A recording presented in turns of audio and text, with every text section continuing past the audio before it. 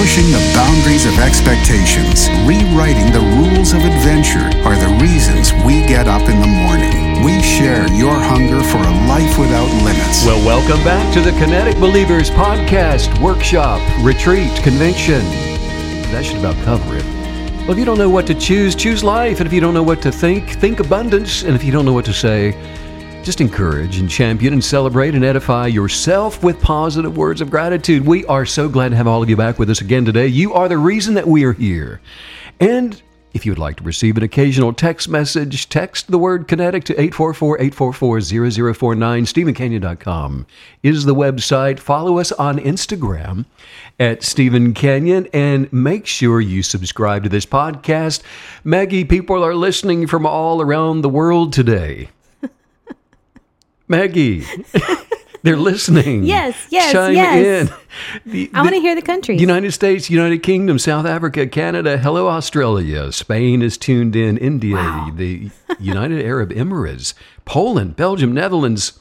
What is it? Timor-Leste. Timor-Leste? Let me see. Leste. Timor-Leste. Where's that? Let me see it. Timor-Leste. Number 12. What is that? I have no I idea. don't know. Well, hey, hello Timor-Leste, Germany, Italy, Kenya, Austria, France, Mexico, Vietnam is tuned in Ireland.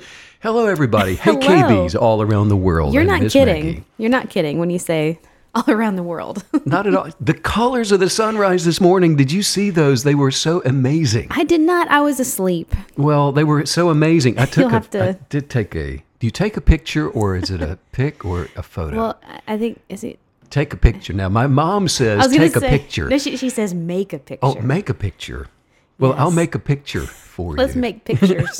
When- I like that shirt, by the way. Do you? Yeah, I like the print. It's Southwest or something. Should I get this tailored? No, it fits you really nicely. You know, when the sun is low in the sky like that, first thing in the morning, the light travels through more of the atmosphere.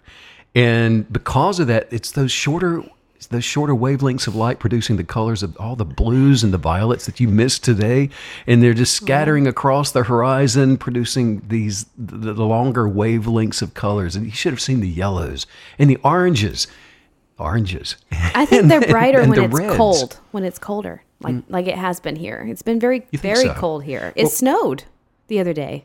But that's true. But now, do you remember the colors when we were in Sarasota, Florida? And it was not cold. That's true. Those were unreal. So what is that? And that was on the Gulf side. Does that matter? Because this is on Obviously, that matters. the Atlantic side. Gorgeous. You missed it. Well, I'm Gorgeous. going to make a picture for you. Do you feel superior when you get up early enough to catch the sunrise? Well, now that you mention it, maybe so. That's why you're a little. That's why I'm wearing my. standing tall today. That's why I'm wearing my special shirt today. I saw the sunrise and you didn't. You're like, I'm a little condescending. I'm not going to show you the picture I made. Yes, you are. Yes, you, I you am. won't be able to help yourself. Have you noticed the woman who's dancing out at the edge of the Yes. water every morning? She's so cute. Isn't she? And it's every single day. know. She's ankle deep in the water. Yeah, She's she has these big rain boots on, and she's ankle deep, just twirling and spinning. And she has one of those little nets, with the extension handle that she can pick things up without bending over. It is so. She's so cute. She's elderly. She is cute. but she does not miss a day. Every morning she's out at the water's I edge. know. She's kind of inspiring because she just seems incredibly free in herself, who she is, how she spends her time. I love it. Why don't we dance at the water's edge? I think we should. Tomorrow morning. Sunrise, I'll see you there. If you thought I was superior when I watched the sunrise, wait until I'm dancing to bring it in. You can borrow my shirt. Okay, thank you. Hey everyone! I'm so excited to be here. Aren't you? I mean, it feels so good to be here. It does. And, Yeah. and looking at the ocean there behind yeah, you. you can see. Beautiful. I'm looking at you. Well, I'm drinking my tea. I Keep know. talking. Okay. Do you like the mirror? There's this huge mirror beside us. I'm on the fence if I like it. I'm not quite sure I do. It feels kind of strange. I don't love the side angle. I feel like we've got honestly. I feel like we've got an audience here in the room with us That's today. true. Let's talk about success. Let's talk about success. And, which really is just a positive result, and regardless of whatever the endeavor is. If you get a positive result from walking down the sidewalk and have a positive experience, you've been successful. I like that. Interesting, right? A positive walk on the beach, which, by the way, you just took, and I didn't go, so there you go. Bragging rights, but you took a walk and you said it was successful, or it was positive, and so that means that it was successful. Or if you take a walk along a trail or anything, and if it turns out to be a positive, there's a positive result from it. Driving to the office.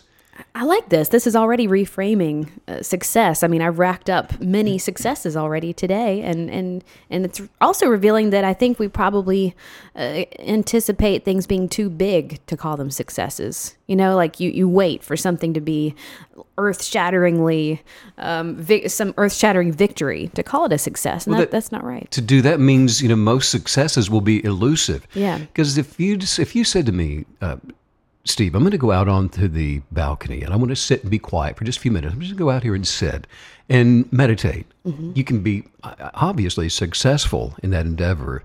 And it seems like a small thing, but it's not. That's like you're saying, if we look at the details of what success really is, then all of a sudden it becomes a way of life. And you are truly, we say all the time, but truly you're living your best life successfully when we look at every endeavor, every thought, every interaction with other people as an opportunity to experience success. This is also going to be attached to intentions, setting small intentions or big intentions. I guess we shouldn't categorize them as small and big, but either way, you're setting an intention to accomplish a thing, and then the success is attached to that. So that's a big part of this as well. I'm going to be successful in everything I do today. That's my intention. And everything I think about, everywhere I go, everything, I am, all of it is one big success.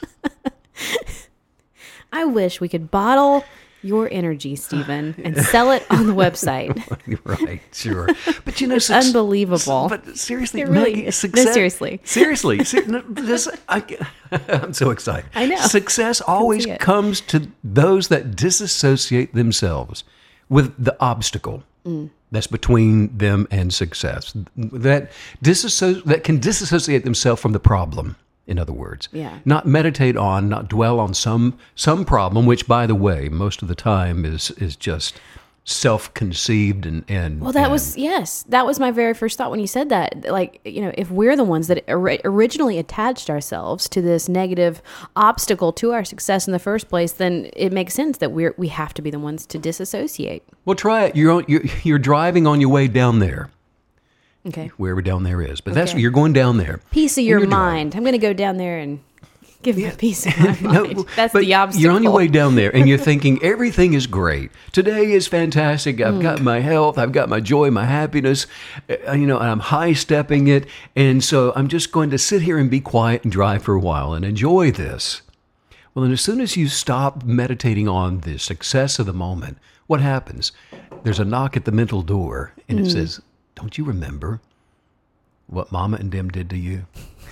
Don't you remember what the neighbor was doing? Mom is, we pick on Mom unnecessarily. What? We can invoke Mom because Mom's precious. She can do no wrong. It's true. But there's always, the ego wants to come in there and start stirring up trouble, trying to cause problems, trying to tell you that you're not as successful as you think you are. True. And then remind you of some stuff that you probably just made up on your own. Well, and what's funny is that everything we're talking about, it's happening in our minds, which is ridiculous, first of all. It's unbelievable, the battles that are won, lost, the problems that are made bigger than they are, and even the power, and then you can parlay that into the power of our visioning, our imagination. And, I mean, the mind is not to be underestimated, and it can be, a cesspool of toxicity, or it can be your own bubble of sort of this heaven on earth place. So it's worth talking about. Well, let's talk about it. Right? It's so worth talking. Well, because to disassociate requires the wisdom of enlightenment, doesn't it? Oh, yeah. Yes. Which just lies in detachment. it rests in being able to let go of things, just to let it go. And detachment means that to have no regrets for the past. It means to not have any fears for the future also. And it's to just fully embrace the present moment with gratitude. This moment right here next to these mirrors with the ocean behind you and the walk you took and the sunrise I enjoyed all by myself. And to just enjoy this, whatever this is, and to do it with gratitude and accept it at face value as all is well, as it should be. And I'm blessed. Well, and this really made me, we had an interesting conversation. You and I went for a walk last night across the street there. There's this really great place where you can walk. It has all these little bridges and lakes. And anyways, we had a great time. But I asked you, I said, I was curious what you thought of performance art. And I'm not talking about, dancing or something. I'm talking about, you walk into a gallery and there's a woman sitting up on a shelf for 10 days in a smock or something. I loved your answer. You said that really any art, you see it as art if it helps to bring us into connection with the present moment. And that parlayed me to think about how we can infuse our lives with things that are doing that you can connect yourself to ideas, tools, experiences that easily help you connect to the present moment, because that is so powerful. Anything, and that's so true, anything that brings you mentally and your focus into the present moment, it could be considered performance art. So our entire life should be one of performance art in the moment that is now. And that's just simply to let life take its course without attempting to interfere with its movement and with its change.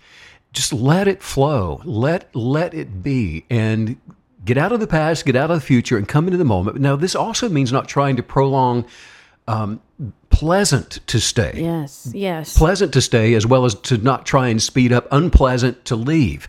In other words, which is all of that's manipulative. You're allowing the without to remain. And the focus then is inward and it's not outward. And that's a big one. So it is absolutely possible to even ruin a good thing by hanging on to it. Trying to keep it alive, breathe life into it longer than its life expectancy. It's like staying too long at a party, Right. And because the party, you're associating the party with happiness. Yeah. Rather than happiness with I am, therefore I am happy. And I have to say, as I became more and more and more of a kinetic believer, this is just a personal anecdote, but I started to realize that I was operating on the idea of fear that the good thing wouldn't keep coming. So you're only able to truly release these positive experiences when you have this hope and this optimism and this excitement for the next thing, the next positive thing that's coming.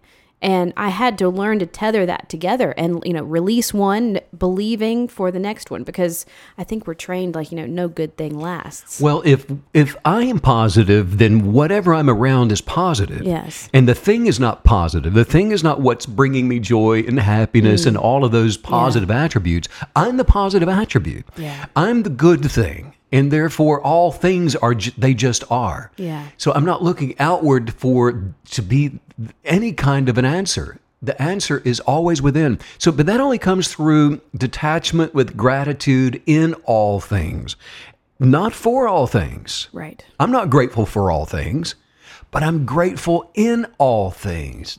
Boy, there's a difference there. Yeah. But now to do this is to move in time with life. And to be in perfect accord with its changing tides, all of the ups and downs, and absolutely refusing to fear, refusing to judge, refusing to control other people, and refusing to meddle, and to compete with others, try to be better, one up you. Because and what we're talking about, this is just called enlightenment, right? Mm-hmm.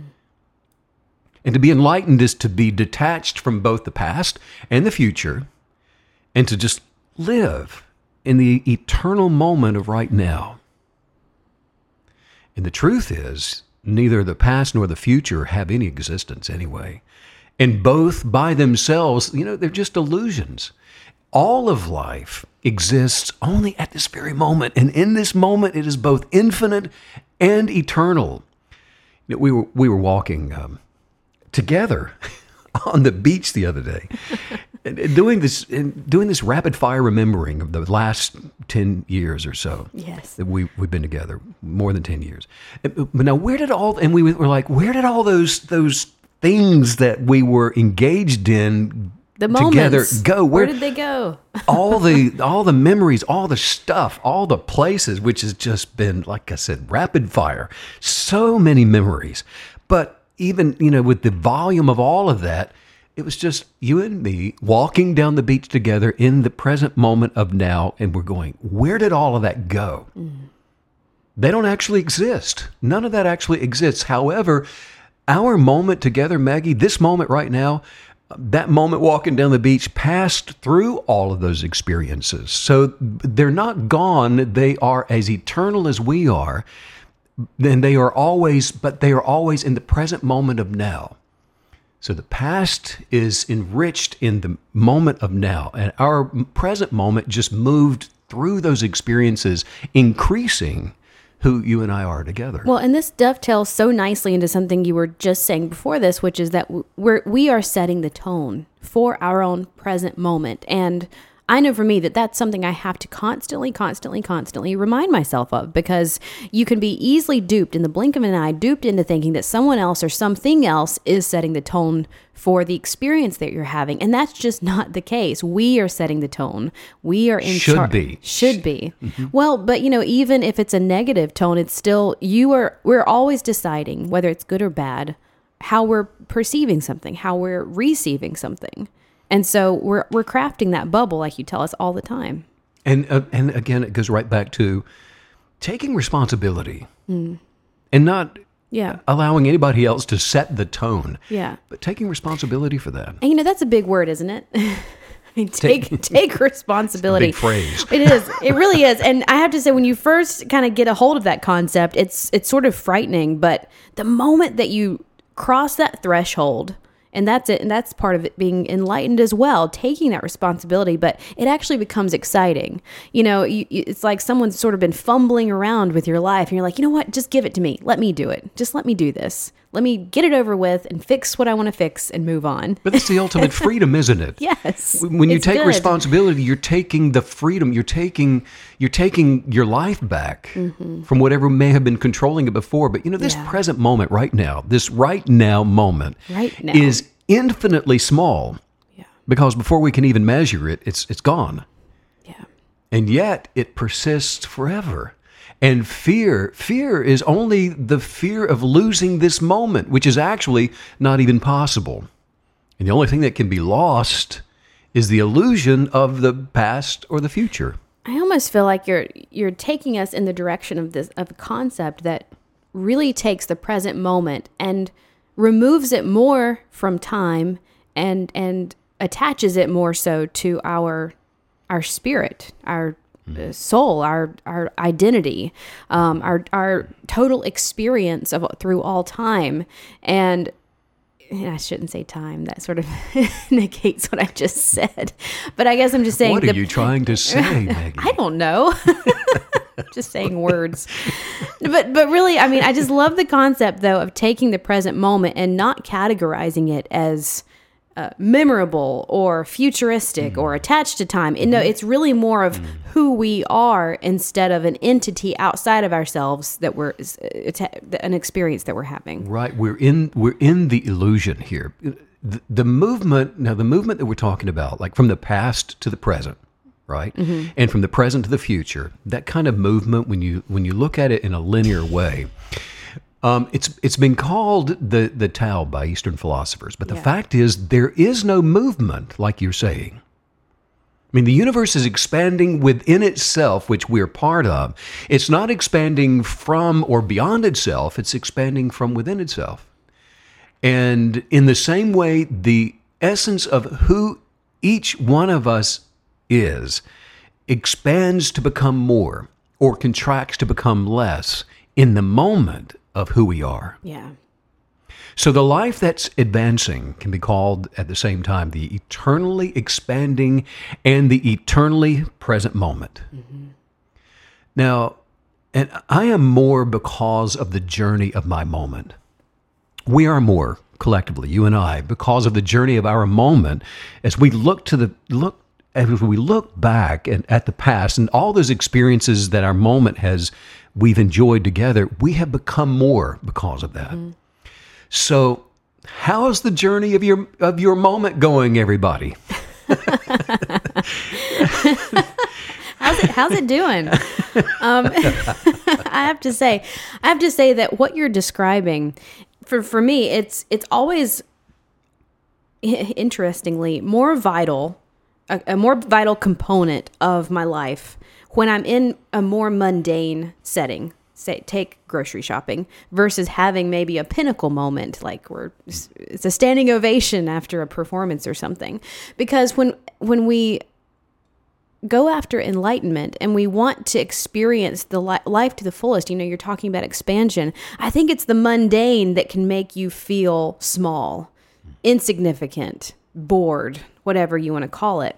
But ushering in that present moment, the power of that present moment, it can transform any situation, any conversation, any experience into something wildly meaningful and with depth. Well, you're hitting on it because if what is considered to be a mundane situation causes you to be anything, you're still identifying with an experience. You're identifying with a performance. You're identifying with something other than the moment that you are occupying. You're identifying with, the ego is still trying to get you to play the role of identifying with something else, something on the without. So, but if your journey of your moment is what you tend to, that's where you do your housekeeping. That's where you continue in joy and happiness and prosperity and perfected health and all those things, then the question is, are you optimistically happy in your moment? Are you filled with joy in your moment? Are you healthy in your moment? Are you attracting wealth in your moment, regardless of where your moment is? Regardless of whether they are booing you at the end of a performance or celebrating you at the end of the performance, it has nothing to do with the moment that you are tending the house of. Right. So, question. So when we're ushering in this present moment, is it automatically connecting us to higher consciousness? Is this the best way to always be thriving and exercising in, living in, attaching ourselves to higher consciousness? Yeah, we're moving into higher consciousness when we look within to define ourselves rather than without to identify with things. Because if, for example, if you're not taking, if you are emotionally roller coastering through life based on the way things appear to be, then you're taking things seriously. You're taking everything you're taking it seriously. The kind of seriousness that drags people down and kills the life of the spirit. It's not sadness, it's not depression, it's not the people around you, it's not circumstances, and it's not the lack of opportunity. The kind of seriousness that deflates a life is a type of play acting in which the actor is deceived into identifying themselves with their part, with their profession, with their education. They're identifying with the neighborhood. They're identifying with the family they grew up in. They're identifying with the past or somehow with the future. And isn't that the ultimate expression of ego? You're living fully in and run by the ego. And I like how you said play acting, because it is a role.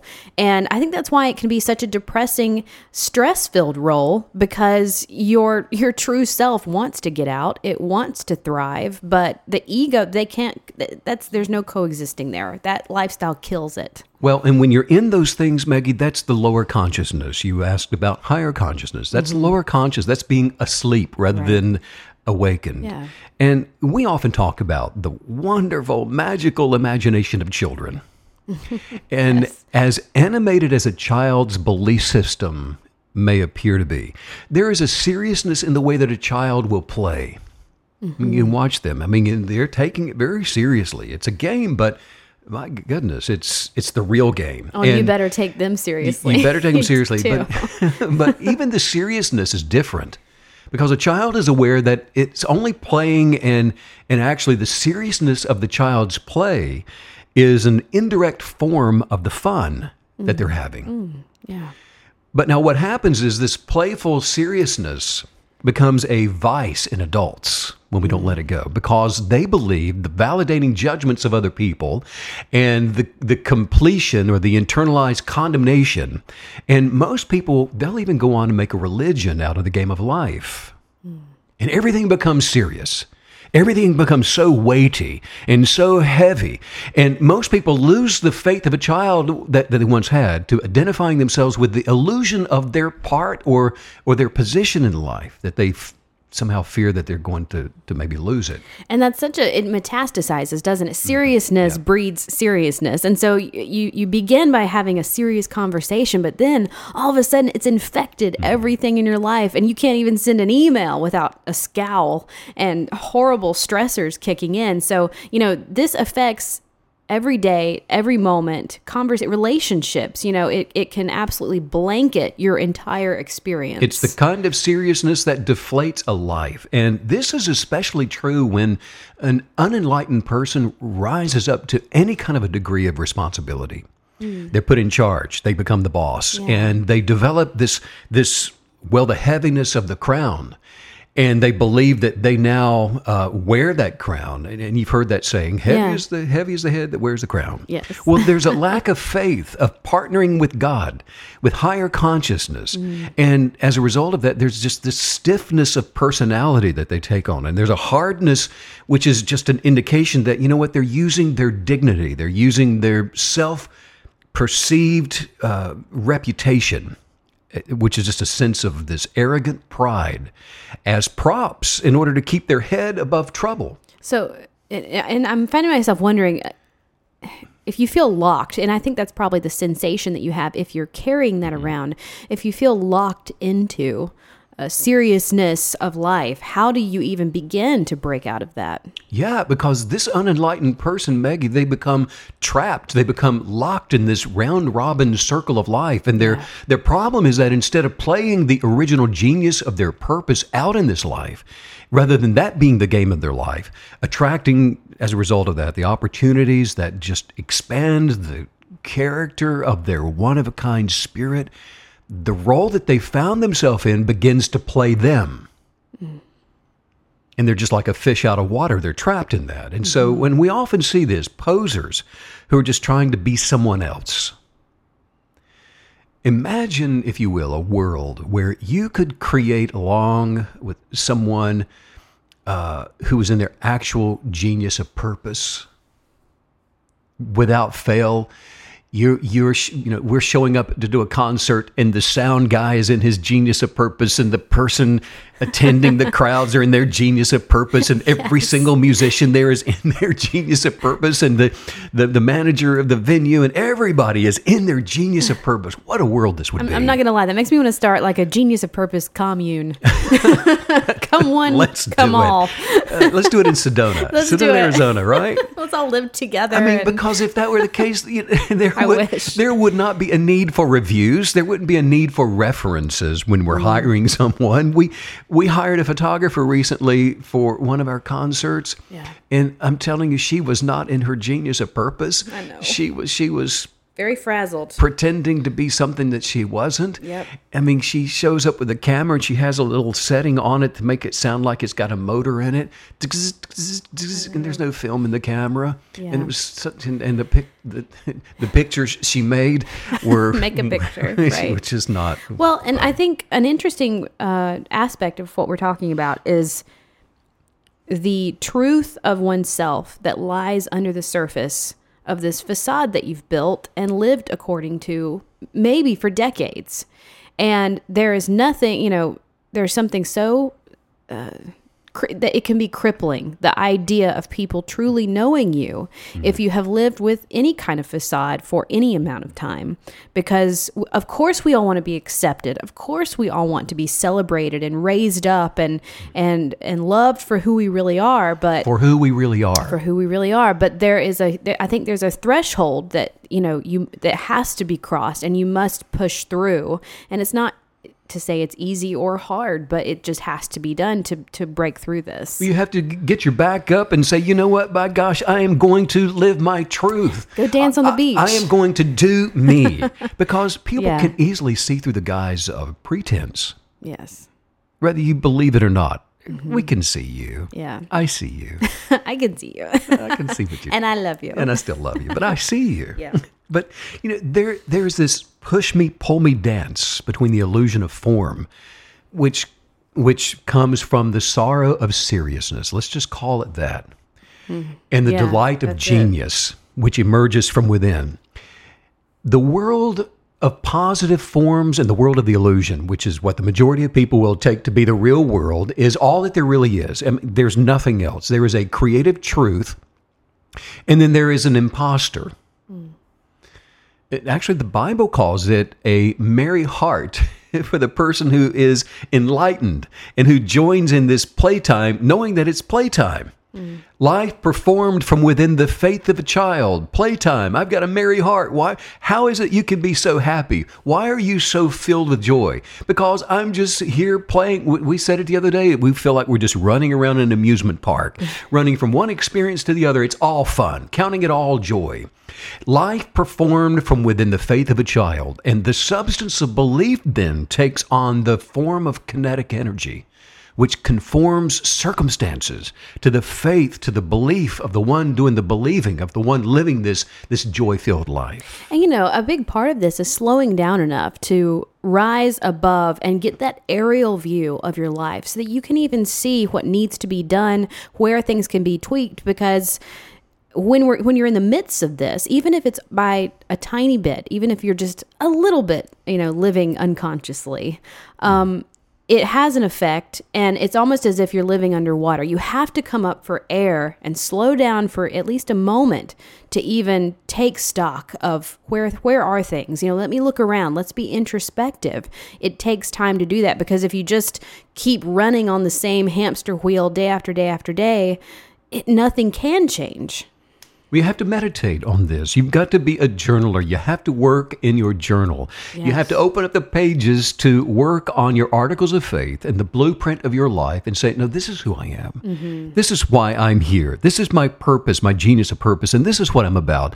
Because if there is anything nagging at you, if there's anything causing a problem like just a prick in the flesh, a little painful thing, if you're sad, depressed, angry, mad at someone, if anything is off kilter, a person only suffers because they take seriously what the Creator made for fun.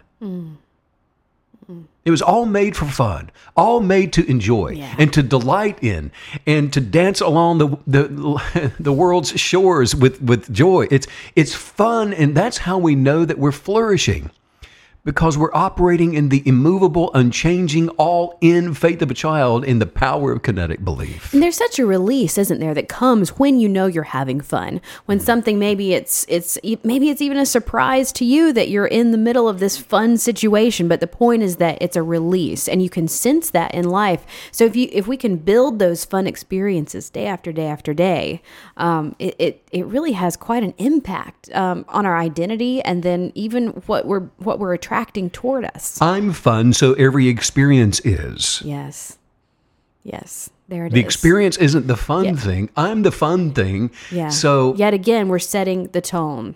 We're setting the tone for the present moment, for what we're experiencing at all times. right, and now you gotta be really careful here too, because life is filled with ups and downs for everybody around you, and obviously you don't want to dance on someone's grave. Proverbially. Proverbially. or in reality. Or literally. But you Either don't way. want to, we have to learn to control the fun aspect of it, but it's count it all joy, right? Yeah. But now a human being is asleep. Somebody is unenlightened when they lose their higher consciousness sense of humor. Mm-hmm. When you lose that, you're asleep. And when we align our innermost essence with higher consciousness, with the mind of creation, with the mind of God, we begin to flow with the universe by moving for the divine purpose of playfulness. Because just like an imaginative child, playfulness, fun, is delighting in the fashioning of the desire, delighting in the pursuit of it, the journey, the chase of it. It's the delight of that, and that we are enjoying. And it's an interesting thing. Okay, let's have fun, sense of humor. It all sounds so light and exciting, and it is. However, you can see how pursuing this in our own lives, it's going to reveal things that we need to work on or fix or deal with. Because from my own situational experiences, whenever the sense of humor isn't there, it typically roots back to shame, condemnation, a paranoia of self. Things you've identified with. And many times, obviously, that's been put on us. We've been conditioned to feel shame, to think someone's talking negatively about us. Ego. And so if we can actually achieve what sounds so small and funny, a sense of humor, but if you can truly achieve that and approach life in that way, you've done quite a work. You've really overcome so much social conditioning, so much negative identity integration that we've overcome through journaling and this podcast and conversation. But I just think I like the idea that we're putting it up here on a shelf. Being lighthearted is a huge achievement. And the way to achieve that is to be that. Yes. Is to be that. When you become that, you've achieved that. Do it. Just do it. Oh, okay. Right. Oh, you just want me to do it? Okay. Just do it. So, right. So, and you go back to your journal. What is it that you desire?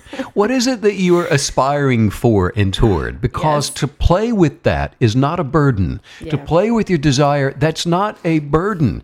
It's not some kind of work about responsibility. It's not something you have to labor at because, it's some kind of a duty. But kinetic belief, when it is employed, it's joy.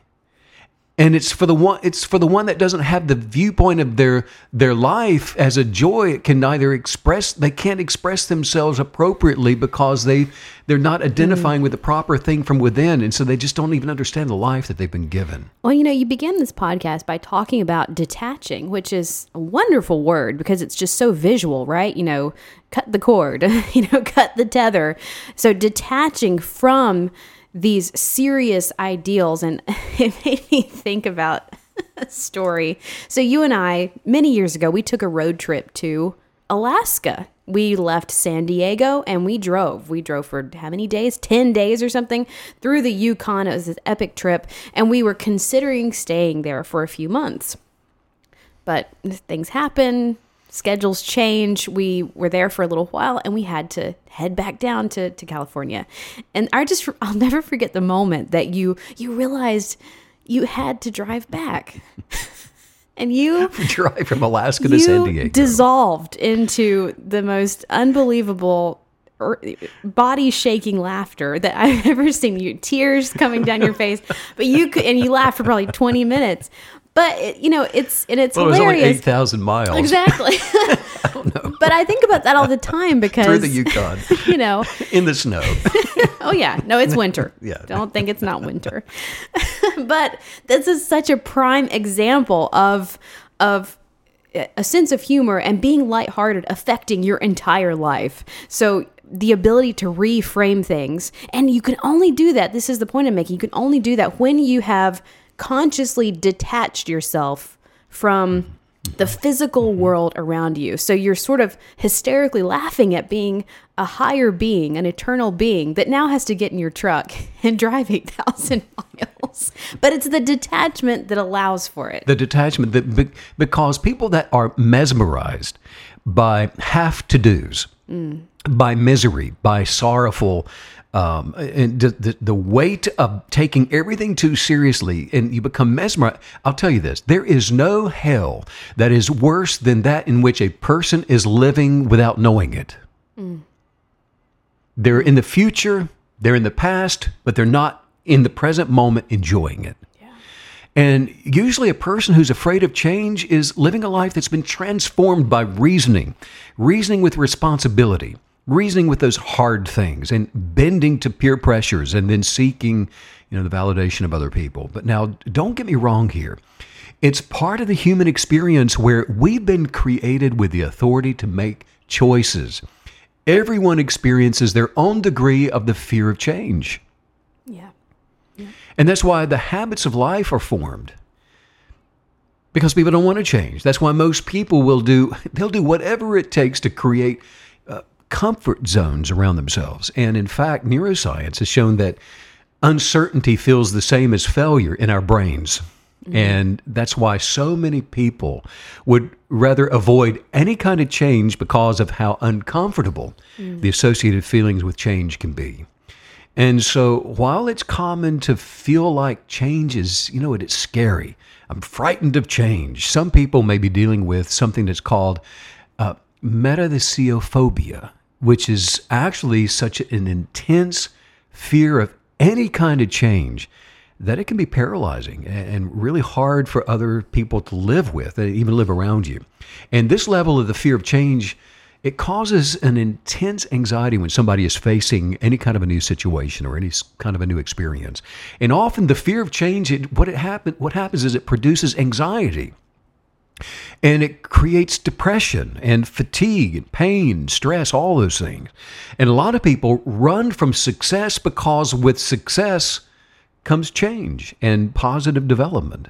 This makes it make a lot more sense when you have experienced it yourself, or maybe you see someone else doing the self-sabotage dance, and you just see it happening over and over. Just when they're about to finally have a success, they have an opportunity, they cause it to fail and it makes sense now. Well, there are so many different life experiences where people suffer from a fear of change. And for example, someone may choose to stay in a toxic relationship because they're scared of the alternative of being single or having to go on dates to find somebody new. Or when people stay in jobs that make them miserable. They hate their job. But to leave, because they're unsatisfied, that scares them. You go out and start some new job. And of course, the best solution to not be satisfied in a person's creative input would be to move on and try something new. If you're not satisfied because of what you're asked to do with your tasks every day, and you think, this just isn't for me. This is not the creative input that I know that I am here on this earth to be an expression of. This isn't the abundant life. This is not where I flourish. And I know that I need to move on. I know that I need to try something new. But, a person absolutely just feels stuck in a situation when they're just afraid of change. And it's just as simple as that. And the obvious isn't so obvious to the egoic mindset, because the mind is sitting there rationalizing, reasoning with you. And as long as you have the conversation with the ego, it's going to win. It'll win the day. Mm-hmm. It will show you, it will convince you to stay in that toxic thing. It will convince you to not live your best life and give you endless reasons why you should stay exactly in that thing. Well, I think this is why, ever since I got into kinetic belief so many years ago, the attribute of adaptability has become top shelf for me. And I think evolving into that, constantly wanting to be more adaptable, more, able to morph, able to move with this life, with experiences, always making sure that you feel a little on edge with what the situations that you are forcing yourself to be in. All of a sudden that becomes so vital, so important to not just success and growth, but also I think to happiness. It becomes even addictive. At first it may seem terrifying, but then all of a sudden you think, God, I can't live without it. I can't live without these new experiences. Well, by living on edge, like you're saying, that is making room for the universe to do its part.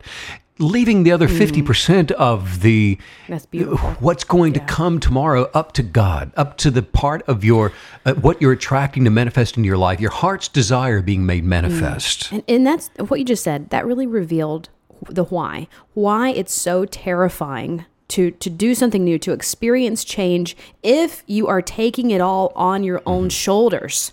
Because you can't be adaptable or do any of this if you're trying to do the full 100%. We have to remember our role, the role of the universe, the role of belief, and how all of this works together. Well, and to be on edge like that and to be afraid of change, that's just, really, that is using your authority incorrectly to try and control and meddle and manipulate the world around you. It's dominion run amok.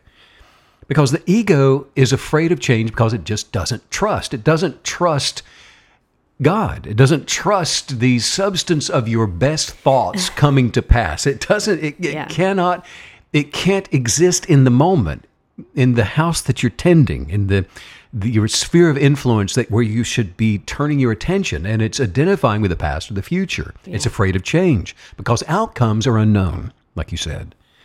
Kinetic belief is missing. The faith of a child is missing. Relationship with the Creator isn't present. And the ego is under the illusion of actually being in control of those things. Control of that which cannot and should not be controlled, which then produces fear. Because the spirit of a person actually has a knowing that, you know what, the authority of its dominion is being abusive. I am being abusive to this surrounding. I'm being abusive to other people, trying to control them and manipulate them to get them to do what I want them to do, for the outcome to be like I want it to be, for them to be like I am. It's just being a bully to the circumstances of life and everybody around you. And as a result of all of that, at the end of the day, because I'm a bully, guess what? I'm afraid. Our brains are designed to find peace in knowing. And when we don't know what will happen, we make up all these scenarios, and in turn, we create worry that what we want won't happen for us. So I'm going to make my little cocoon here, get in my recliner, watch the same shows over and over, and I'm not going anywhere doing anything different because I'm afraid that it's not going to happen for me. And when something doesn't happen like I thought it might, well, I'm just grateful that the better is, going to show up. I'm just grateful that, things might work out according to the way that I want them to work out. And that's as far as my gratitude will go. I'm thankful that, my meddling may somehow have a reward at the end of the day. There's a passage in the Bible that says, only God knows our heart's desires. And so I'm trusting in the universe, which contains the blueprint for my best life. I don't know what it is. It's in the universe. All I know is what excites me. And positivity, if I remain positive, if I remain hopeful, if I remain grateful and expect health and abundance and a flourishing life like a plant, a tree reaching out toward the sun, expanding and growing my limbs and my branches, then the universe is going to do its part. It's going to meet me with the more that I can't see, that I'm not supposed to see. I will recognize it, though, when it shows up, because my best intentions for myself and my life will recognize it when it shows up.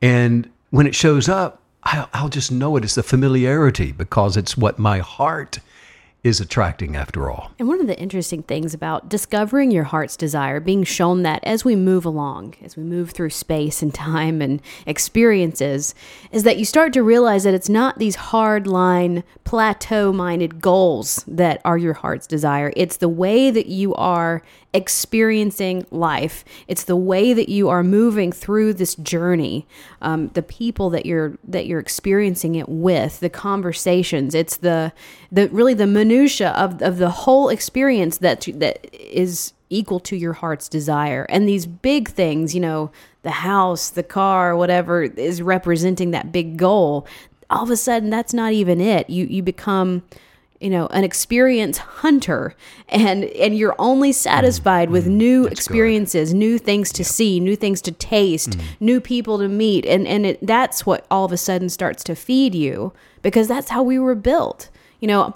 So many of us, we don't even realize that we're going through life trying to live life in a way that we're not even built for. We're misusing our heart and our mind and our intentions. And so when we can finally get rid of all that and be honest with ourselves and not be plateau minded, and the mountaintop is not the all end all. It is, if you go on a camping trip and you're camping and you're hiking to the top of the mountain, the view is great and everything at the top. But what you're going to remember is the tent, setting up the tent, the crickets at night, the experience of getting there. And, not to say, oh, the journey's better than the destination. I mean, you hear that all the time, but there's a bigger depth of truth in that. But what the ego wants to do is it does want to exchange the delight of the journey, of the adventure, to exchange that for the thing, to exchange it for the comfort of knowing, the comfort of the house. It's funny that you describe the ego as like sitting in a recliner, like, let me get as comfortable as possible and get my big bag of chips and never move again. I mean, light the recliner on fire if that's what you have to do. Well, the ego, which is lower consciousness, finds it extremely hard to move on when something that is known comes to an end. Yes. And the fear of the illusion of failure creates a fear of change. Yeah. So if the ego doesn't know how something is going to turn out, and it doesn't, a lot of people would rather not even try. I don't even want to go. I don't want to pack my bags. I don't want to go there. I'm not going to try this new thing. I don't want to get the new camping gear. I don't want to try any of this stuff because the outcome could be bad when measured by the illusion of winning and losing, for example. So for the unawakened, trying something new becomes a risk. Yeah. There's risk involved. The fear of change comes from the wrong perspective of a person's experiences, and a lot of it is learned from familial viewpoints, which are translated into personal outlooks, and the perception of current conditions when overlaid by the ego with the fear of just a negative outcome. For example, if someone grows up around people that have a negative worldview and they're filled with cynicism, this then will plant the seeds of fear and anxiety over trying anything new. And there are many religions in the world today that retreat into the historical perspectives to avoid trying anything new because of a negative worldview rather than a positive worldview. And this is especially common if a person's parents have dealt with some kind of life trauma, an abuse of some sort, or even poverty earlier in life. And this produces generational egoic curses passed on from one generation to the next. And you can see this throughout the world collectively in so many different regions. About 20 years ago, I received an unction from higher consciousness to move to the Appalachian Mountains, and I went there not knowing what was supposed to be shown to me, but it was so profound and so loud in my spirit that I knew that there was something beyond my present sense of awareness. Mm-hmm.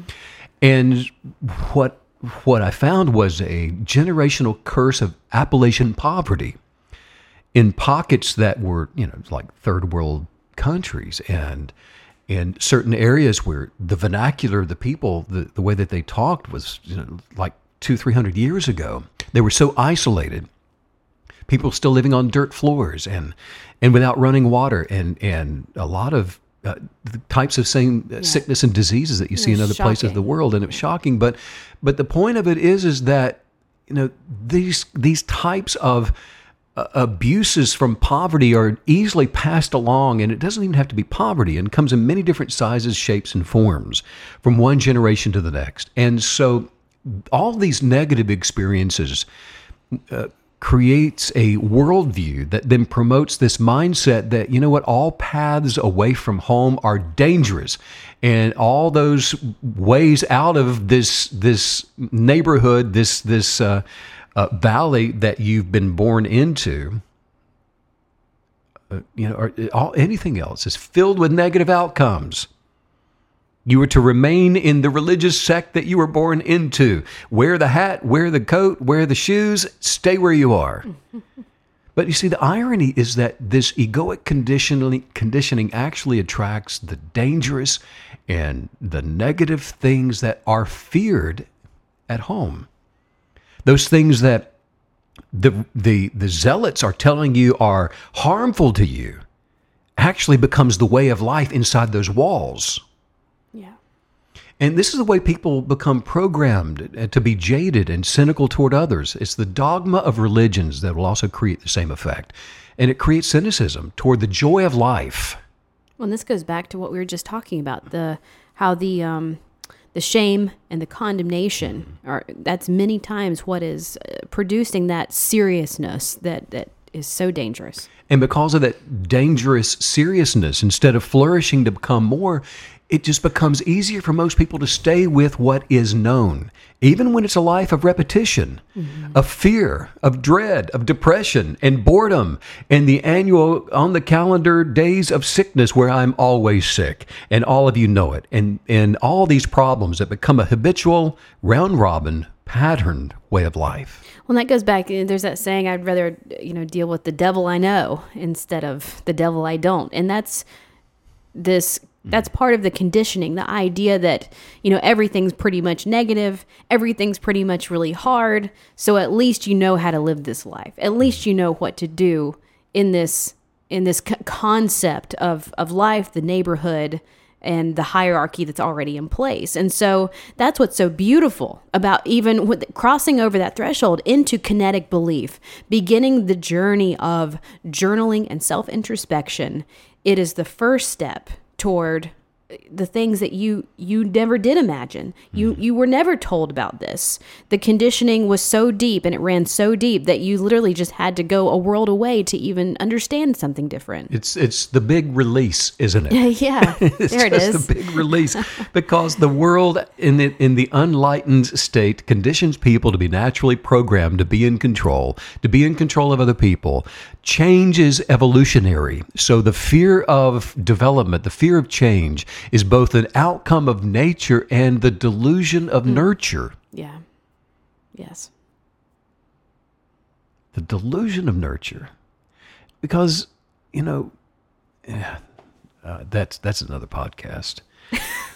But that being said, with knowledge... It really is, though. With knowledge, with wisdom, fear can be cast down.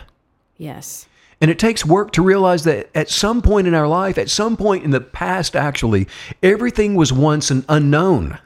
Mm-hmm. I mean, within that moment, in time, everything was an unknown, right? So sure, it takes some measure of courage and continuous action to continue advancing on a path of positive expectations. And that's why it is so vital to journal every single day in creation of a mindset that delights in and embraces positive change. And I have to say, today specifically, we have definitely taken a deeper dive into the understanding the inner workings of a lot of negative experiences that many of us have. And I think we did that more today than usual. But it's important to understand on a cerebral level how these things work, because then you can overcome it. It takes the bite out of it, takes the teeth away. So that, it's not some monster under your bed. It's, that's just my little brother making noises. But That's you. Oh, true. Making noises. It was me. It was you. I was the one under the bed. But really, when you can develop a depth of understanding about our past, our experiences, toxic people, negative experiences, bad conditioning that's in us, when you can develop that understanding, it's finally something you can deal with and you can write about and you can put to bed and you can move on from. How do we develop the understanding? We write about it. That's right. When we journal. Yes. And it's the 5 modalities of kinetic belief that produce results that are positively using the imagination. And the modalities are stirring up desire for those positive manifestations. It's gratitude for the manifestation before you can see it. Not after you see it, but before you can see it. And it's speaking the language of your manifestation. It's articulating what you are attracting into the present tense. And then there's the action. There's the action. And there's the more action. And you keep acting and you keep going and you keep doing. So now the kinetic believer is embracing change. And we're looking for change, which really is just vulnerability in its purest, most beautiful form. Yes. Being vulnerable puts us in a place where we can face our fears without fear. In other words, it's accepting that we may not have control over other people, but we can overcome and manage any circumstance or any situation that we face by controlling ourselves, by controlling our own emotions, by controlling our desires, controlling our own optimistic level of happiness and our sense of being joy-filled. We can control our own sense of well-being. And that's the extent of it. When we're able to transcend a higher consciousness, we change our perspective with the expectation that for all things to become change is for all things to be good, to become good. And, there's no timetable for the arrival of good things, by the way, because present tense gratitude says they are good now. Yeah. Well, that doesn't look so good. It's good now. Well, that goes hand in hand with saying, I am abundance. I am positivity. I am peace. Right, because there's some, like you said, there's some irony to casting down the ego, because this is the wisdom that actually regains a sense of power that comes from the proper use of creative dominion, which is saying, I am, therefore I am. I am happy. I am health. Yes. I am love. I don't have it. I am that. And I am is the ultimate present moment. The ultimate identity, isn't it? Yeah. You don't have to start by kinetically believing for the extremes to come in manifest either. You don't start at the end. For example, when you begin taking inventory of all these little things in your life that you are fully expecting to redevelop, to come into alignment with your expectations, you may have a lot of things in your life that you're thinking, you know what, this has got to change. That's got to change. All this needs to change. Well, things like choosing what you want to major in, to finding the right job, to picking a life partner, finding the courage to actually live your truth, whatever it is. Start where you are. You don't have to go over there to start. Start where you are. Yeah. Imagine what you want and begin journaling what that desire looks like. Work out the modalities, and that is the total sum of our part in all of this. So you quit fretting over the rest of it, because it's none of your business. Your business is you. I'm my business. So mind it, and mind your business, and the rest is up to the universe now to fulfill, and it will. It always does. It always has. It has to. By looking within to define our genius of purpose, we actually diminish the fear of change. But I'll tell you this, that if you don't know what you desire, then any decision can be really scary. Yes. But if you first understand your why, then when you have to make choices when they show up or make a change, you can then ask yourself if it will align with your purpose. Because if it does, then you never again confer with other people about it. It's settled. You settled it, and you don't reason with it, which is nothing more than looking for an exit. That's what committees are best at. Reasoning with a plan until everybody can find the exit. Just let me out of here. Do whatever you want. I know what. Let's get a truckload of food together and let's take it up into the Appalachian Mountains and give it to the families that need it most. Well, I don't know. Well, let's form a committee and talk about this 6 months later. What truck? What food? We all found the exit. What committee? What committee? Adjourn already. Right. Good night. So but when you just know that you know, then you say to yourself, it's settled. That's it. That can help to eliminate this endless parade of options that just don't work toward manifesting your best life. And then make sure that you're only giving access to those who champion you, to those that celebrate you. Don't go out to dinner with them that are not encouraging and edifying the essence of who you are. Not what you think you are, but the essence of you. Yeah. Not jumping through all the hoops and you're trying to get them to like you because you're saying the right things, but the essence of you, the truth of you. The real article of you. You'll have to get around some other kinetic believers probably to do this. Oh, yeah. And if you desire to have more people in your life that will champion and celebrate and encourage and edify you, then make plans to come and spend time with me and Miss Maggie at the Kinetic Believers Retreat in Sedona, Arizona this coming, when? April. I think it might be the last weekend in April. I think you're correct. And you're going to make a lot of new friends who are kinetic believers, Oh, yeah. just like you.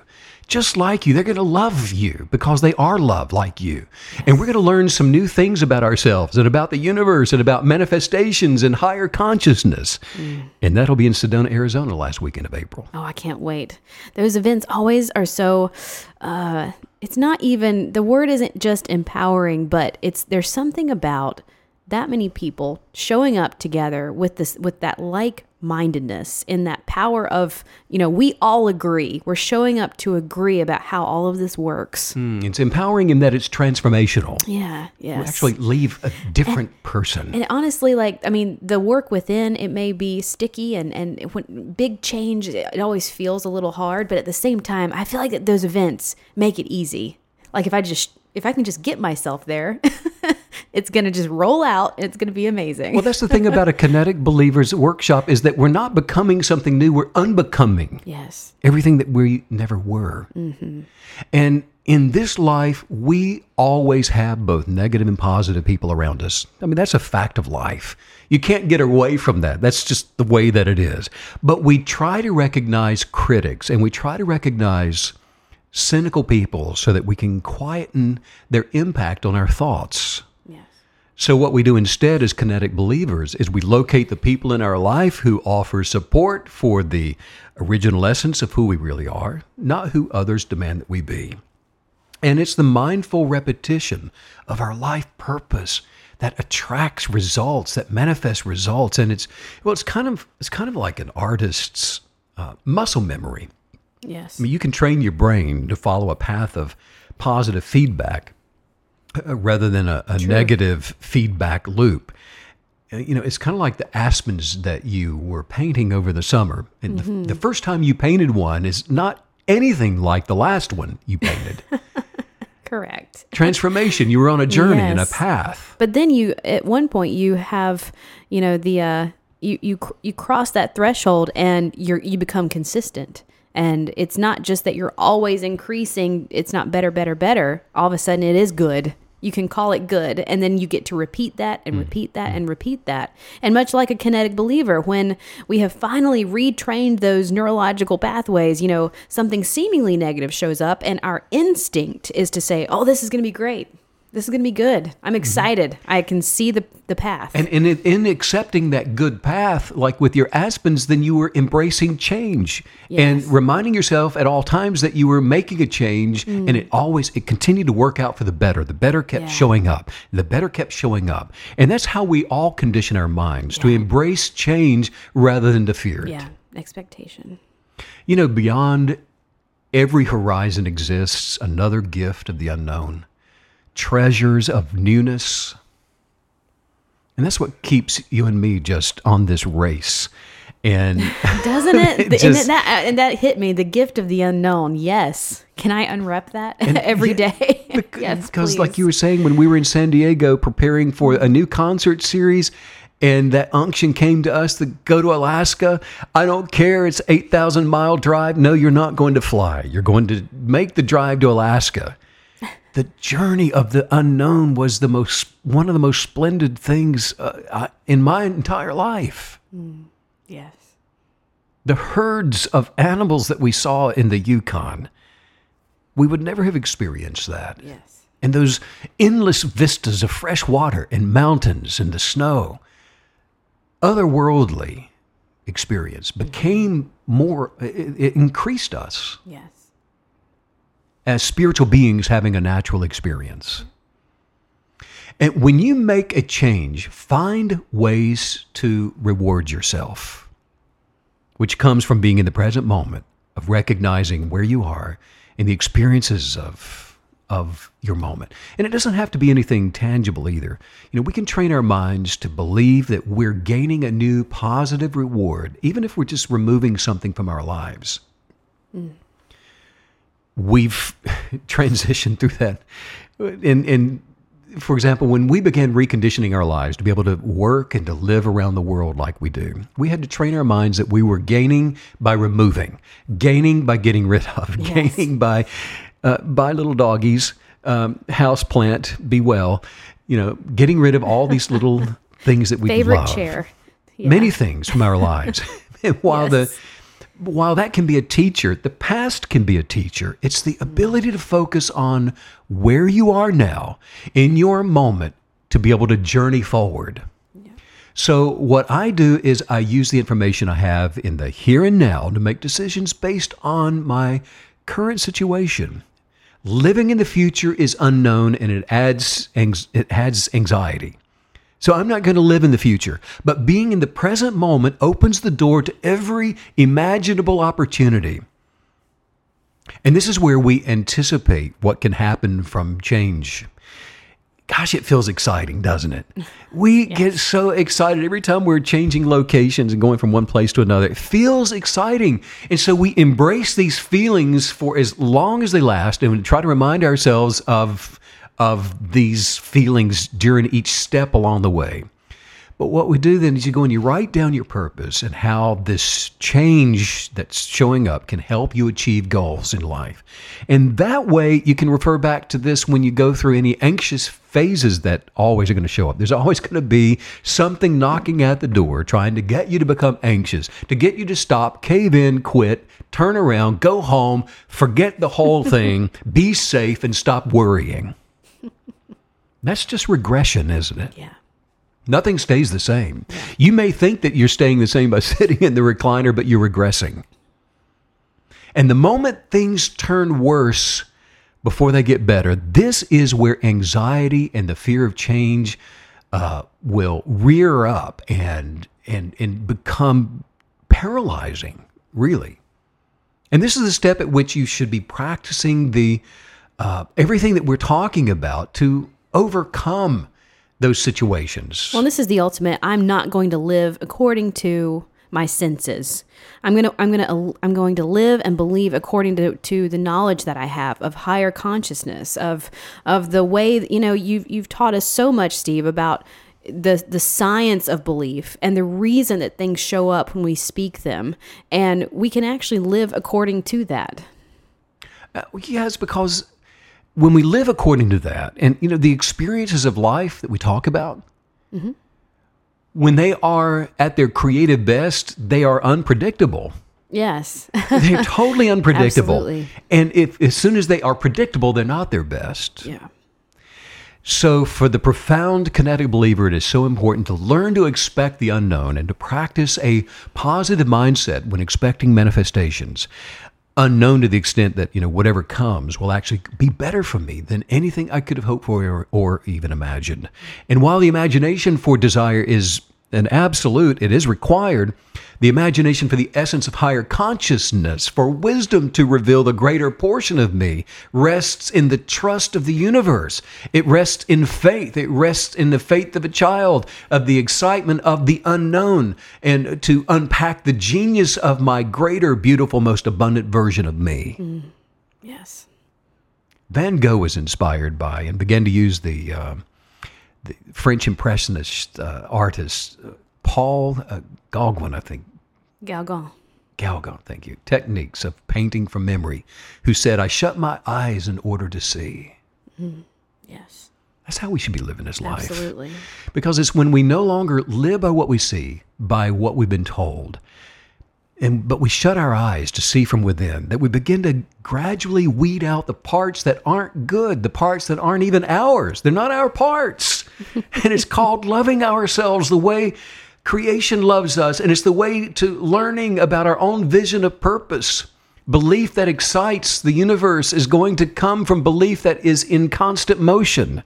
In other words, when something isn't in constant motion, when there isn't any energy of action, whatever it is, it becomes stagnant. It becomes complacent. It becomes dead. In the same way, stagnant water becomes putrid, which is just a breeding ground for bacteria. As such, it no longer produces any kind of life, but instead it just actually becomes a hazard. When we journal with our determined expectations, backed by belief in constant motion, we're not complacent in our believing. We're not moved away from the hope of desire and the promise of manifesting the greater version of ourselves. We're just flowing and moving with the authority of creative power, confidently partnering with higher consciousness in order to be able to attract the perfected version of ourselves while advancing our mind, bodies, and souls. And the universe, it's a forward-moving universe.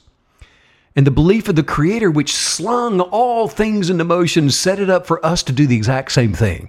We are supposed to be living that way. The kind of belief that changes everything is backed by the grateful expectation of change, which is in constant motion. I feel like there should be a big warning label on this, once activated, you'll become addicted. You cannot get enough That is diversity. good. Yes. You cannot get enough new experiences. Yes. You can't meet enough new people. And we I know. mean, and the day one, can't quit. you'll crave it even more on day 100. Yeah. I mean, how many times have we run up against that? And it's an addiction. It It really is. You try to become reasonable. My vice is change. Change. Not bad. Meet me out in the alley and I can Yeah. You hook you up. Hey man, what you got? You got some change? Yeah. Because I love it. Because if your expectation for change for life has become dormant, if you feel stagnated, like nothing seems to be changing for you, it's not difficult to release yourself to motion, to the same velocity of positive change that maybe you once had before. Start right now. Begin today. Become consumed again with the delight of life, with all things being possible. In other words, get up in the morning ready to fight the good fight of faith and applying the power of your personalized kinetic belief to every situation in your life. Not just those easy ones. Anybody can do the easy thing, but to every circumstance. There's another passage in the Bible which says, "But thanks be to God who always causes us to triumph." There should be no other option on the table but to enjoy the presence of your spirit in the land of the living. What an opportunity each one of us has as explorers on this grand adventure of choices. And if you're approaching your life each day with a maybe I can or maybe I can't mentality, or it is what it is, you're off to a bad start. Your expectations should be your joysticks. You are performing the act of you. And you have to unwaveringly expect to experience the best, because that's the kind of belief that manifests positive change. And if you need to stir yourself up to believe with the kinetic force required to change what you see needs to be changed, start to see yourself on the other side of your situation. Journal from a posture of being joy, of being that you are happy, you are prosperous, being healthy, and you say, I am, therefore I am. I'm never defeated. Higher consciousness always wins. That's it. Always. Always creates the loveliest. It always creates the liveliest version of each one of us.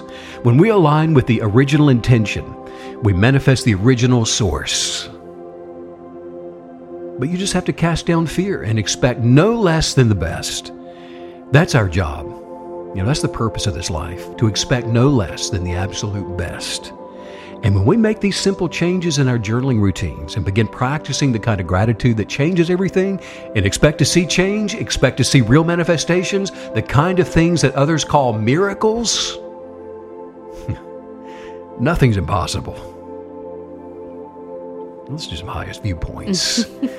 Say this. Say, I am joy. I am joy. I am love. I am love. I am the essence of gratitude. I am the essence of gratitude. I am attracting positive change. I'm attracting positive change. New and exciting opportunities. New and exciting opportunities are all around me now. They are all around me now. And I'm manifesting. And I am manifesting. The destiny. The destiny. Of my purposeful journey. Of my purposeful journey. The universe supports me. The universe supports me. Higher consciousness guides me. Higher consciousness guides me. Change is always right on time. And change is always right on time. And it's always in this moment. And it's always in this moment. Right now. Right now. I see the good in all things. I see the good in all things. Right now. Right now. I celebrate. I celebrate. All that is right. All that is right. Around me. Around me. And in the world. And in the world. I am made of kindness. I am made of kindness. I'm made of love. I'm made of love. Which I freely give. And I freely give it. Because it's what I am. Because it's what I am. And I celebrate others. I celebrate others. With my words. With my words. And I champion them. And I champion them. With my actions. With my actions. I choose. I choose. To edify. To edify. Right now. Right now. Everyone. Everyone. That the universe sends my way. That the universe sends my way. I am. I am. Therefore I am. Therefore I am. Well, I have been set on fire today, and I have a feeling it's going to carry me through to the next time we podcast next week. And if not, I'm just going to listen to it again. There you go.